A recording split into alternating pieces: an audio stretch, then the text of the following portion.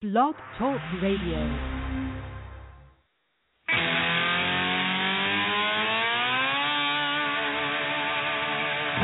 We believe in the American way, and we built this country called the USA, and we fly our flag cause we're proud and free, we're Americans. Red, white, and blue is our way of life. Never back down from a challenge or a fight. Nature provides, God gives the rights, we're Americans. We make up America, it's amazing America. Welcome, Patriots, to our Convention of States podcast, titled That Provident Article, a reference given to Article 5 of the U.S. Constitution by James Madison. Our opening theme music is Amazing America, used by permission of Madison Rising, America's most patriotic rock band and endorsers of the Convention of States project. This podcast series is a weekly discussion concerning the fifth article of the U.S. Constitution, the amending provision, with a general view on the phrase Convention for Proposing Amendments and specific focus on the Convention of States project. For more information regarding the Convention of States project, please visit www.conventionofstates.com. My name is Paul Hodson, and I've been a volunteer with the Convention of States project in Texas since early 2014. Our goal is to continually educate ourselves on Article 5, to bring timely information relating to the Convention of States Article 5 movement, and to promote the use of Article 5 to rein in our federal government. Our contact information here at That Provident Article, my email address, texasdc4hd58@gmail.com. That's Texas, D as in district, C as in captain, the number 4, H as in house, D as in district, the number 5, the number 8, @gmail.com. My Twitter handle is the same, @TexasDC4HD58. You can go to our Blog Talk Radio website, blogtalkradio.com, TexasDC4HD58, and we're on iTunes now. You can search for That Provident Article, and you'll find us out on iTunes. A reminder, our call-in number for the call-in portion of the show, 914-205-5632. We're an amazing America.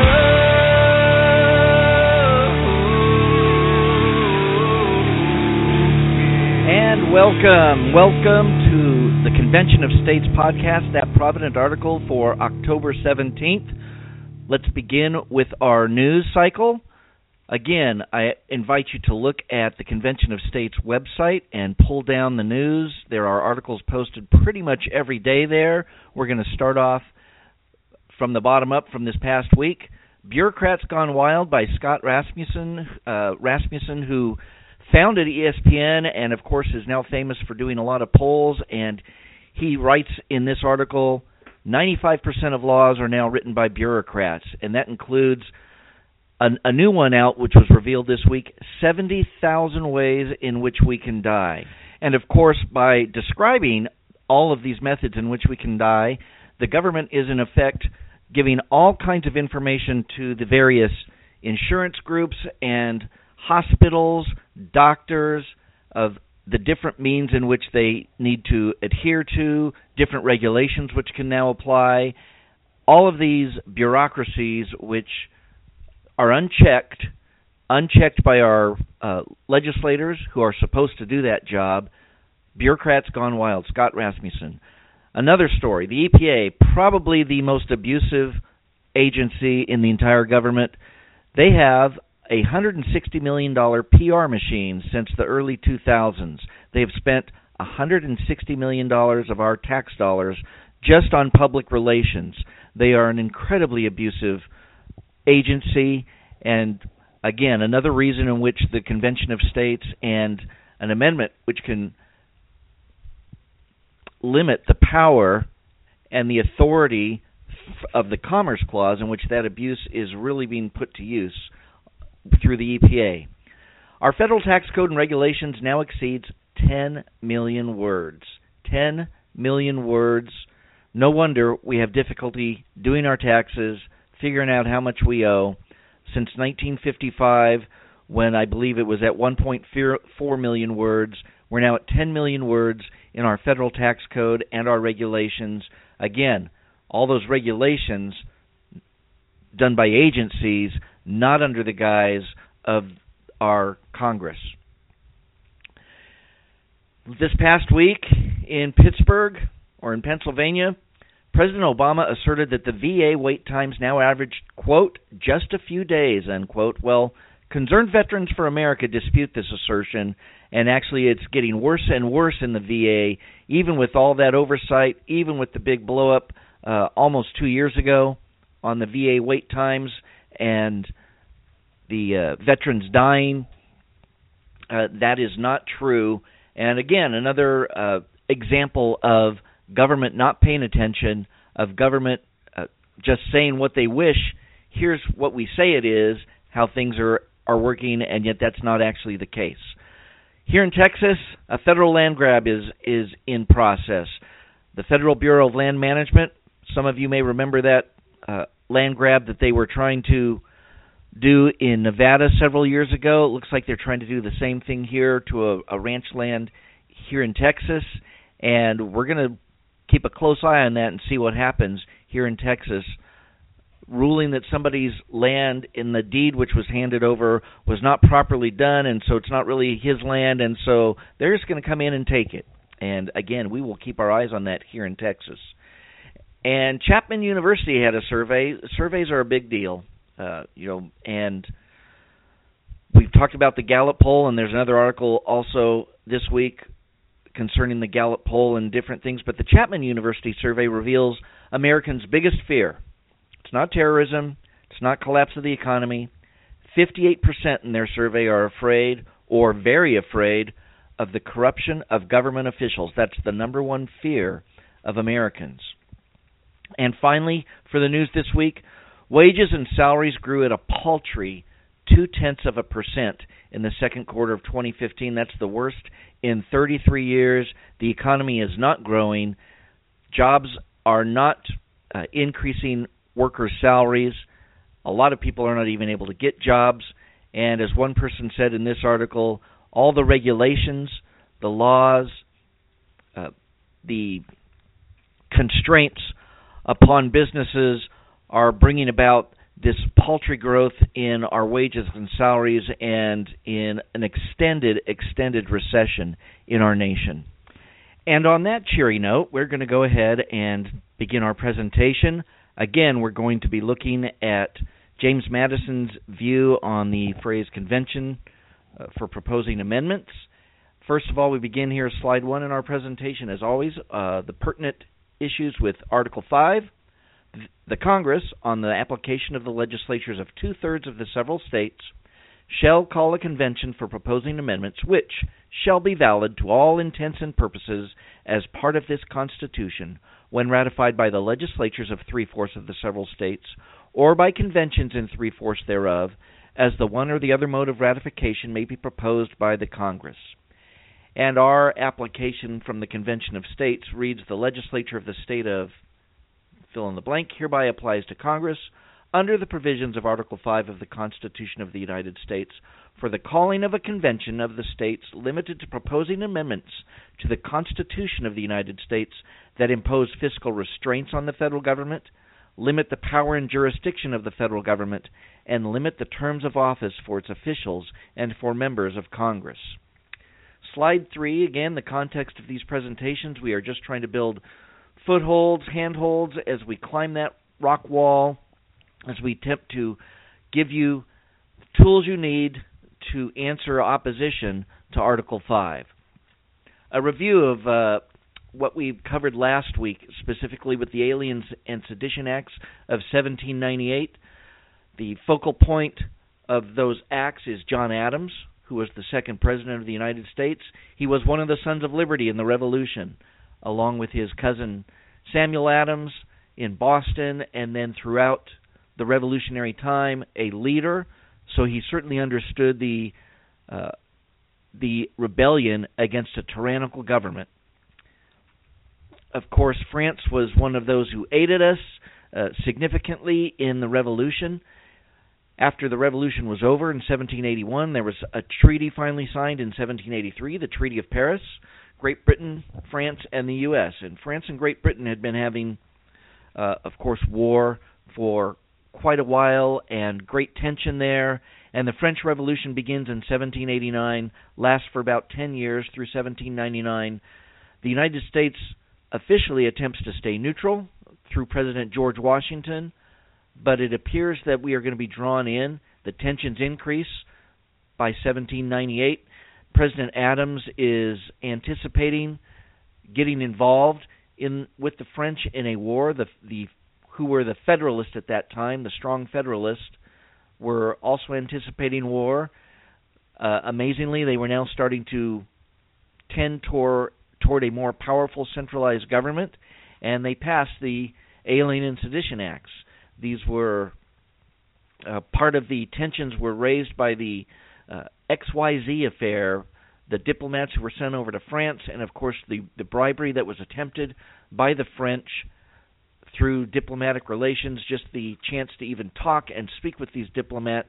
Bribery was involved. The United States was not a player, different moral code in the states, and this became public knowledge, and the populace was very concerned and, as we said, tension. And in June and July of 1798, the Congress passed a series of acts, the Alien and Sedition Acts.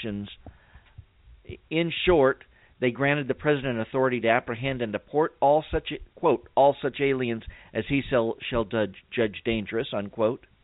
And the Sedition Act specifically prohibited the, quote, publishing any false, scandalous, and malicious writing or writings against the government of the United States, unquote. So that's the review. And first we're going to look at, and mostly at Madison, because that's what we're concentrating on here, the Virginia Resolution in 1798. Madison in Virginia wrote this. We have a couple of things here on slide number 5. Quote, that this assembly doth explicitly and peremptorily declare that it views the powers of the federal government as resulting from the compact meaning the Constitution, to which the states are parties, as limited by the plain sense and intention of the instrument constituting the compact, as no further valid that they are authorized by the grants enumerated in that compact, and that in case of a deliberate, palpable, and dangerous exercise of other powers not granted by the said compact, the states who are parties thereto have the right and are in duty bound to interpose for arresting the progress of the evil, and for maintaining within their respective limits the authorities, rights, and liberties appertaining to them, unquote. Again, this is where Madison has introduced the idea of interposition of the states in this phrase in the Virginia Resolution. Another phrase in this resolution states, the necessary and proper measures will be taken by each, referencing all the other states, for cooperating with this state in maintaining the authorities, rights, and liberties referred to the states respectively, or to the people, unquote. And Madison was specifically appealing, if you read this resolution, I've given the attribution at the end of these slides, it's actually fairly short. He appeals at the end to, quote, to the like dispositions of the other states, unquote. He expects the other states to join in. An accompanying and a companion resolution or series of resolutions, slide 6, the Kentucky resolutions, written by Thomas Jefferson, although that was kept secret for quite a while as to who the author was. But let's look at a couple of lines from these. These are a little more forceful. Quote, that whensoever the general government assumes undelegated powers, its acts are unauthoritative, void, and of no force, unquote. And another one, quote, where powers are assumed which have not been delegated, a nullification of the act is the rightful remedy. That every state has a natural right in cases within the compact to nullify of their own authority all assumptions of power by others within their limits, unquote. The idea of nullification brought up there. Again in the Kentucky resolutions on communication with the other states, quote, that with them alone it is proper to communicate, they alone being parties to the compact, and solely authorized to judge in the last resort of the powers exercised under it, unquote. So both Madison and Jefferson recognized the need to communicate with the other states and, in fact, sent copies of these resolutions to the other states. So the state's response here on slide 7. At this point in time, there are now 15 states in the Union. None of the other 13 states responded favorably to these resolutions. No state has issued a resolution in support, and in fact, at least 7 states we know of issued resolutions of condemnation: Delaware, Rhode Island, Massachusetts, New York, Connecticut, New Hampshire, and Vermont. And in fact, Massachusetts offered a constitutional remedy in their resolution of condemnation, and their constitutional remedy, Article 5. Here's a portion of their resolution. Quote, that the people in that solemn compact, which is declared to be the supreme law of the land, have not constituted the state legislatures the judges of the acts or measures of the federal government, but have confided to them the power of proposing such amendments of the Constitution, or as shall appear to them necessary to the interest or conformable to the wishes of the people whom they represent, unquote.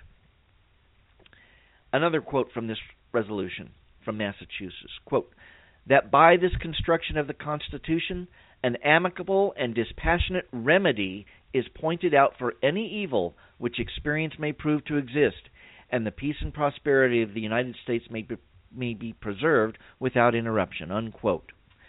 So, Massachusetts has given the thought of a remedy to the Alien and Sedition Acts, specifically at that point in time, through Article 5 and through the convention.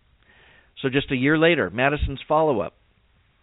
He writes some resolutions in Virginia, and he's referencing specifically the responses to the Alien and Sedition Act, and he writes, quote, the legislatures of the states have a right also to originate amendments to the Constitution by a concurrence of 2/3 of the whole number in applications to Congress for the purpose, unquote.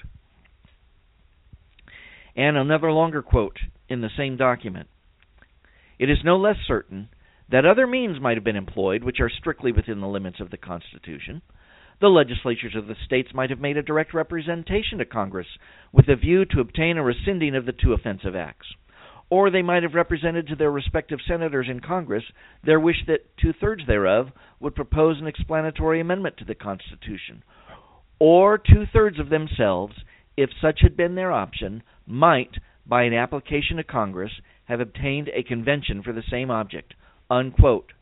So Madison seems to have come to the agreement with Massachusetts, again, for this specific instance, with the Alien and Sedition Acts, that his resolution may have been the wrong approach, especially since no other states joined in, and, in fact, to communicate with the other states and to bring consensus with them, the remedy brought about by Article 5 was the best option. Slide number 9 is an epilogue. The South Carolina nullification crisis in the 1820s to 1830s, and South Carolina officials had claimed the power to nullify within state borders any federal legislation they believed violated the Constitutional Compact.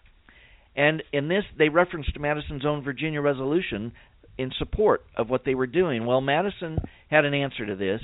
He wrote, and we have referenced this before in a previous podcast, a famous letter which is sometimes used by the opposition, a letter written to Edward Everett. Quote, should the provisions of the Constitution as here reviewed be found not to secure the government and rights of the states against usurpations and abuses on part of the United States, the final resort within the purview of the Constitution lies in an amendment of the Constitution according to a process applicable by the states, unquote.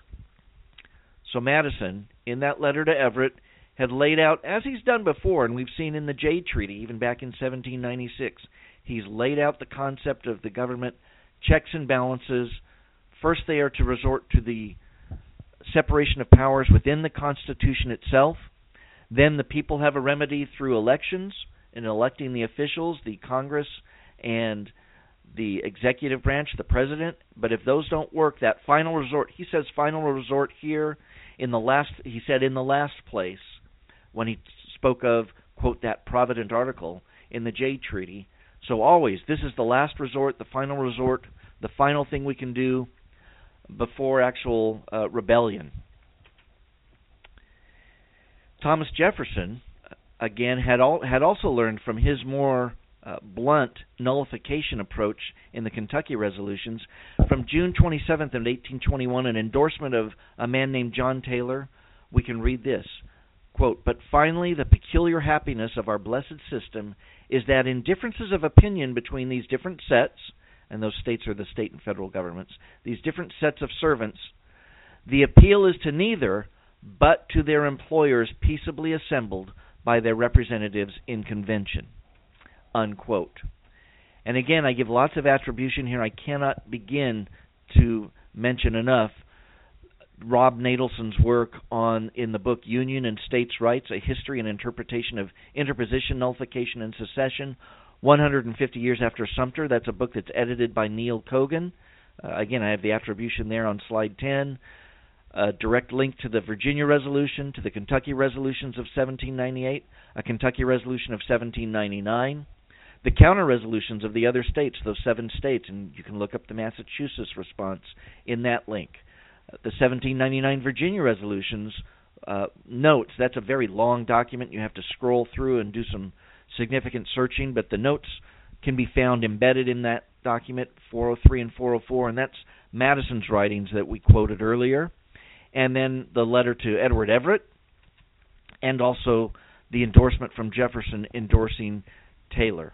In summary, then, we can see that Madison and Jefferson, but we've been focusing mainly on Madison, came to understand, again, as he had done before, even in 1796, that speech before the Jay Treaty, he came to understand and came to support and fully support and continually recommend the amending resolution, the convention amending resolution phrase in Article 5 in support of the states coming to consensus to counteract an overreach of the federal government.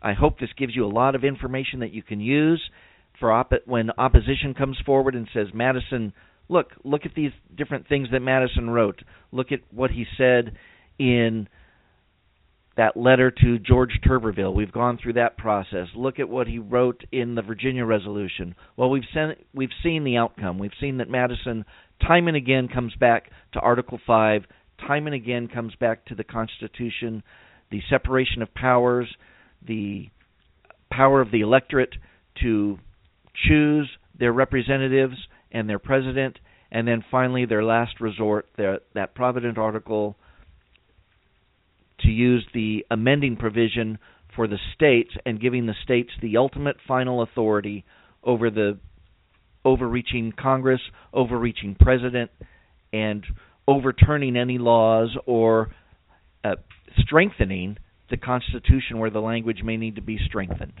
And we certainly have some time this morning to go to the phone lines. A reminder that our call-in line is 914-205-5632. Please feel free to call in if you have any comments on the podcast today, the podcast of the last few weeks dealing with James Madison, any questions you might have on Article 5 or specifically on the Convention of States project, our ground rules to speak respectfully, to keep to the subject, to encourage dialogue so we pause and listen to each other. The call-in number once again, 914-205-5632. Okay, I'm ready for calls. Nobody's up on the call board at the moment. A preview for what may be coming in the next few weeks. I actually have a few ideas in mind. I don't have anything settled at the moment. That may depend on some folks I speak with this week, and I know I have a busy week the next week with a trip down to Austin to meet with our prime sponsor in the Texas State Legislature. We will be planning our strategy for the entire upcoming session, which in Texas does not happen until January of 2017. So we have a lot of time, and it's actually during campaign season here, which we found to be a good way to get in contact with our legislators. They are much more amenable to meeting and speaking with you when they are running for office. They tend to listen to their constituents. So keep that in mind. Again, just a tip for those of you as campaign season rolls around in a lot of states. This is the time you can get out and meet your legislators as they begin their campaigns, as they begin their filing process. So next week we may have something a bit different. I may have just a recap of what we've covered the last 6 sessions with James Madison. We may have something other than either of those two things. Have not decided yet, but we'll speak with you again next week on the podcast of That Provident Article. Once again, Madison Rising to take us out. And that's a wrap for this episode of That Provident Article. I'd like to thank Madison Rising, America's most patriotic rock band, for playing us out with the Star-Spangled Banner. Be sure to visit their website at madisonrising.com and check them out on iTunes or Amazon Music. Also, thanks go out to Mark Meckler, founder and president of Citizens for Self-Governance, and Michael Ferris, head of the Convention of States Project. And more thanks to our state leadership team here in Texas, Don Glacy, our membership coordinator, Martin Harry, our legislative liaison, Tom Dowdy, our coalition's director, and Tamara Colbert, our state director. These patriots have put in thousands of hours of volunteer time for the cause of liberty, and I count it a great privilege to work with them. Because we are the brave. Yes, we are the brave. We'll fight you in the name of the brave. We are the U.S. of A.